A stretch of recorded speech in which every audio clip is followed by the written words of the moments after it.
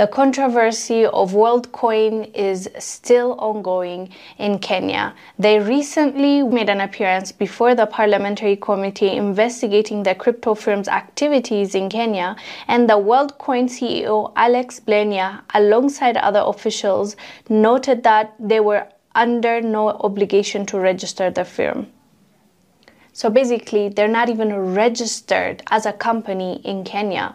Watch this clip, we'll come back and discuss. Worldcoin Chief Executive Officer Alex Blania and founder of Truth for Humanity, the firm cleared by the Data Commissioner in Kenya to undertake the massive registration of Kenyans into the cryptocurrency space, told the National Assembly Ad Hoc Committee that his firm is not in the business of mining data, but actively involved in authenticating whether its users are humans. Tools for Humanity prays that the suspension bearing its operation in Kenya be lifted with the necessary legal and regulatory oversight. The CEO was at pains explaining Worldcoin's real motive in Kenya, considering that they are not directly licensed to operate by the Office of the Data Commissioner. I just need clarification. You are a company registered in the United States, in USA. That's correct. That's correct. And but in Kenya, you're not a company. That is correct. So you operate in Kenya as well? As a data processor, as Thomas explained. And okay. So fundamentally, allow me. You're saying you're operating as a data protector and a processor.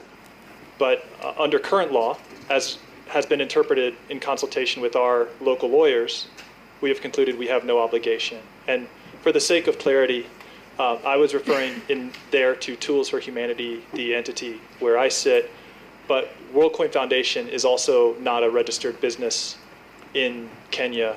They're claiming that they are under no obligation to register as a firm in Kenya, and this goes to show you how this big corporation will use whatever means necessary in order to evade tax or in order to pretend like they didn't know what they're doing, or worse, in this case, they're claiming that they were under no obligation to register, even though they have been working in Kenya for a while now. Their claim is they have been working with other companies in Kenya that are already registered, so they should be okay. It's not like they're selling or buying goods. Even though they are signing up Kenyans, they are scanning the eyeballs of Kenyans, literally taking data and information of Kenyans. And after they're asked why they're doing this, again, they're saying that the reason why they are scanning people's eyeballs is because they want to identify if those human beings are actually human beings.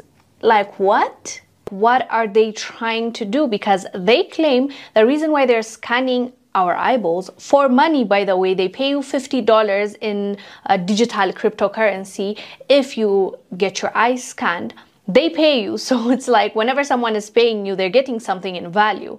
But they claim the reason why they're scanning people's eyeballs is because they want to check if you are a human or a robot.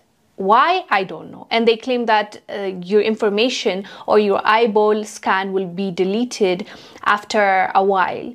And this is a direct quote from Worldcoin. They said, quote, "Worldcoin understands the Business Registration Service Act. We have looked at the description as to what constitutes actual activities, the buying and selling of goods, and concluded we were under no obligation to register. We work with local partners who would have that obligation, and for all partners we work with, we do due diligence to confirm if their business are registered," end quote. And according to stats, about 635,000 Kenyans have so far downloaded the Worldcoin app, and 301,000 registered and verified by having their irises scanned.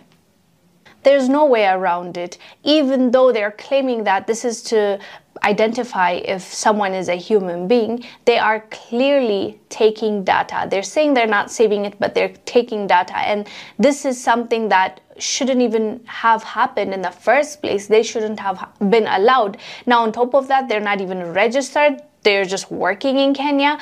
Something needs to happen about this, and we shall update you once we hear more about this. Anyways, fam, let us know down below what your thoughts are. I am Mungil Zalalam. I'll see you on the next one. Bye.